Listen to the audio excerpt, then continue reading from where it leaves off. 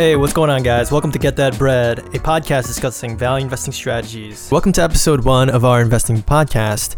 I'm your host, Stephen Lee, and I think the purpose of this podcast is really tailored more towards those folks who never really went to business school, who never pursued a career that was even remotely related to the financial markets or finance overall, and yet we're still interested in formulating a long-term investment portfolio, and we're interested in dabbling in the stock market.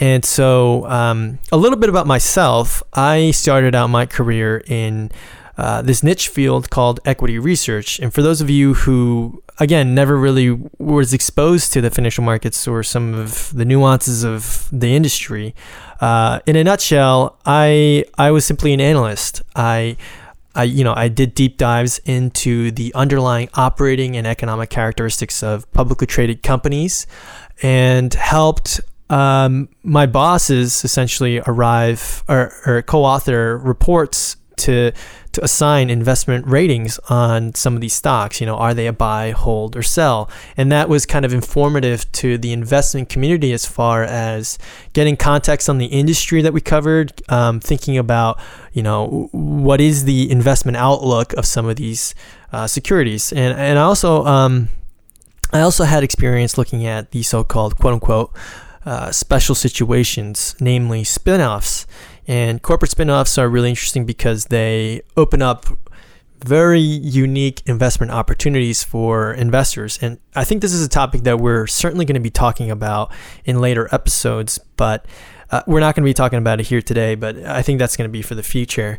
So if you do have some experience, if you have under your belt, if you have been exposed to the financial markets either through academia or through your profession, and you just kind of want to get into the meat and potatoes of this podcast, I think you may want to just go ahead and jump on ahead.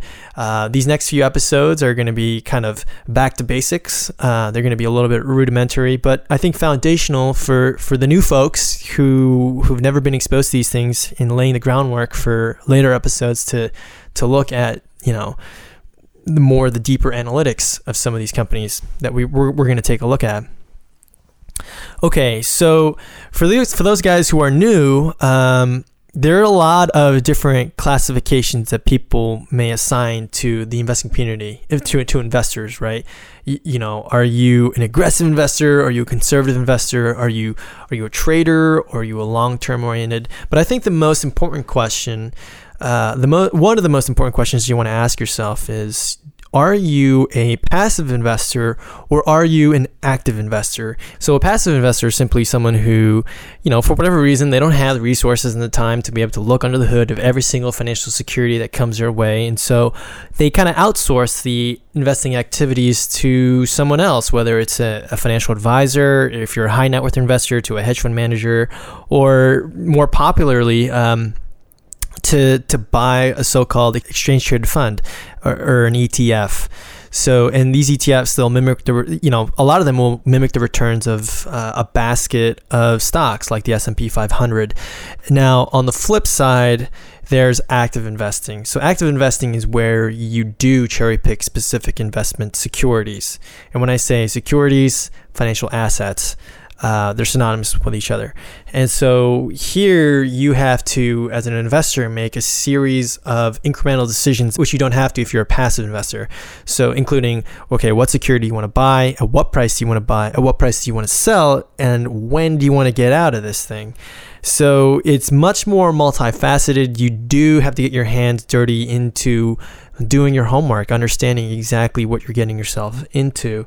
And so if you have some background knowledge over active investing, one may ask, okay, why do I want to get involved when the markets are so-called efficient? And market efficiency, if you haven't really come across that term, is simply the underlying premise that all available information, everything, is already baked into the price. So you're never going to find a mispricing. You're never going to find an undervalued opportunity.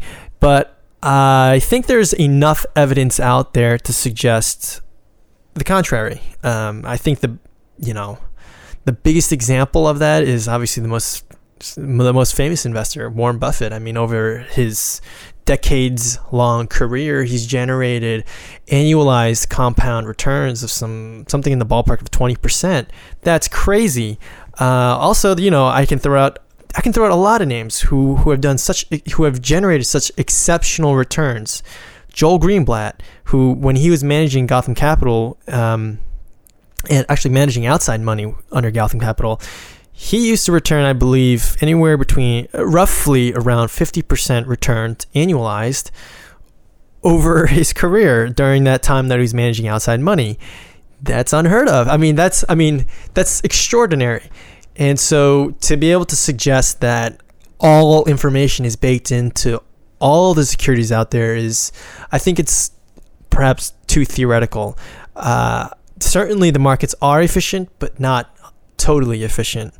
And so, then I think the next natural question is going to be, okay, fine. What is value investing? What is this all about? And essentially, it's simply looking for financial securities that are priced far below than what they're actually worth, right? So I'm buying $1 for 50 cents. I'm buying $1 for even better, 40 cents. And another analogy that I like to use is like as if you're shopping for a home. Let's say on a street, every single home has the same exact configuration, the same number of bedrooms, bathrooms, square footage, yada, yada, yada. And one home on the block sold for $250,000, and yet this home right now is being offered to you for $100,000. Same configuration, nothing's wrong with the property insofar as you understand, and it's the same house. And so you're buying something for far less than it's actually worth. Bargain opportunity. And so in my opinion, based on the evidence out there, you want to approach the investment markets in much of the same manner. And the reason is because value investing over time has generated, I think, outsized returns. So there's a lot of academic research out there that seems to suggest that as well. And so I want to reference just one academic finding, and that involves two academics, Eugene Fama and Kenneth French. So back in 1992, they did this research between 1963 to 1990, where they were looking at companies that traded on a low price to book multiple and compared the returns of that grouping versus those companies that traded on a high price to book multiple. And they found that companies that traded on a low price to book generated annualized returns of approximately 24%, whereas the higher value companies, right, the higher valuation companies generated annualized returns of 3%. So I think at least quantitatively, that kind of gives you a picture indicating that companies that are relatively cheaper from a valuation standpoint tend to outperform those companies that have high valuations or high price compared to their underlying asset values or underlying book values. Now, if you're not familiar with what book value means or how to even interpret the price to book multiple, don't worry about it. I think right now all I want to introduce you to is book value, and I think the best way to interpret that metric is think about a mortgage, right? If you're considering buying a home, and that home is, let's just for hypothetical sake, worth about $100,000, you put down 20% equity. Well, the equity or the book value is 20%, $20,000, and the remaining balance is your loan that you took out from the bank. Those are the liabilities. It's the same kind of formula or way of looking at a company and a company's financing framework, the whole mortgage value, so to speak, of the company. I do want to caveat that multiples alone aren't always going to be an indication of value. There can be situations where catalysts are on the horizon, some kind of event that could unlock substantial amounts of value. So say, for example, let's take Alphabet Inc., for example. Alphabet Inc., it's primarily an advertising business, right? Google, it's their search platform. I think roughly about 86% of their revenues come from Google alone, but also embedded inside Alphabet Inc. is a portfolio of other businesses, which they classify as quote unquote other bets. And one of those businesses inside their other bets is Waymo, which is their autonomous car driving technology business. Now, let's hypothetically assume that in the future, in the not too distant future, Waymo their technology is explosive. They reach commercialization. They are disrupting the car industry or disrupting Uber and Lyft, and their valuation is, let's say, worth $1 trillion, just hypothetically speaking. Whereas I believe, as of today's recording, Alphabet's valuation is roughly $750 billion. So if Alphabet Inc. were to sell Waymo, all of a sudden they're realizing approximately $1 trillion in the monetization or the sale of the Waymo assets. So what that does is Alphabet's valuation or market value should adjust or increase proportionately to the value of Waymo. If markets don't anticipate that, and it's not being priced in properly, that could be a value opportunity, even though Alphabet Inc. today trades at roughly, I think, 25 times earnings. So low multiples alone aren't always going to be the only way of uncovering value opportunities. Anyways, I don't want to talk about all of the various ways that value can manifest itself in the marketplace. I just wanted to set you up with one possible example of how a value could arise. And so I think in the future, we're definitely going to unpackage real world, real life examples and kind of walk you through our analytical process. And you yourself can judge as far as, are we right? Are we wrong? We definitely don't want you to feel like we're the only authoritative voice, but rather we definitely want to be a constructive voice in your own development of your investment philosophy and in terms of, especially in terms of how to think about stocks logically and valuations and whatnot. Before I end the show today, I definitely want to leave you off with 3 quotes that were so very transformative for me, at least psychologically and emotionally speaking, when approaching investing, because it is going to be a very emotional game. Really, I don't know how else to better say it, but I want to leave you with these 3 quotes, and they come from the greatest, Warren Buffett and his partner, Charlie Munger. And so the first one is from Warren Buffett, and he says this: to invest successfully over a lifetime does not require a stratospheric IQ, unusual business insights, or inside information. What's needed is a sound intellectual framework for making decisions and the ability to keep emotions from corroding that framework. You must apply the emotional discipline. So true, because there are going to be times when all the markets are going to be bleeding red. When the fear kind of sets in the marketplace, correlations go to 1. You see everything just red, everybody selling, and there's going to be an overwhelming sense and temptation to sell along with the markets, because on paper you're seeing meaningful losses, but it's during those times where you have to have the psychological, emotional fortitude to stand apart from what the rest of the herd or what the rest of the market is doing, assuming that your conclusions based on facts and evidence is in fact sound. The next quote comes from Warren Buffett again. He said, "Long ago, Ben Graham taught me that price is what you pay, value is what you get. Whether we're talking about stocks or socks, I like buying quality merchandise when it's marked down."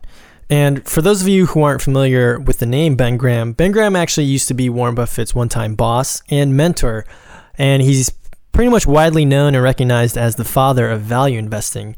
As a matter of fact, he published 2 very, very famous books that have widely affected and influenced the value community, and those included The Intelligent Investor and the more in-depth Security Analysis, where Graham kind of lays out his whole investment philosophy for analyzing stocks, bonds, and various financial securities.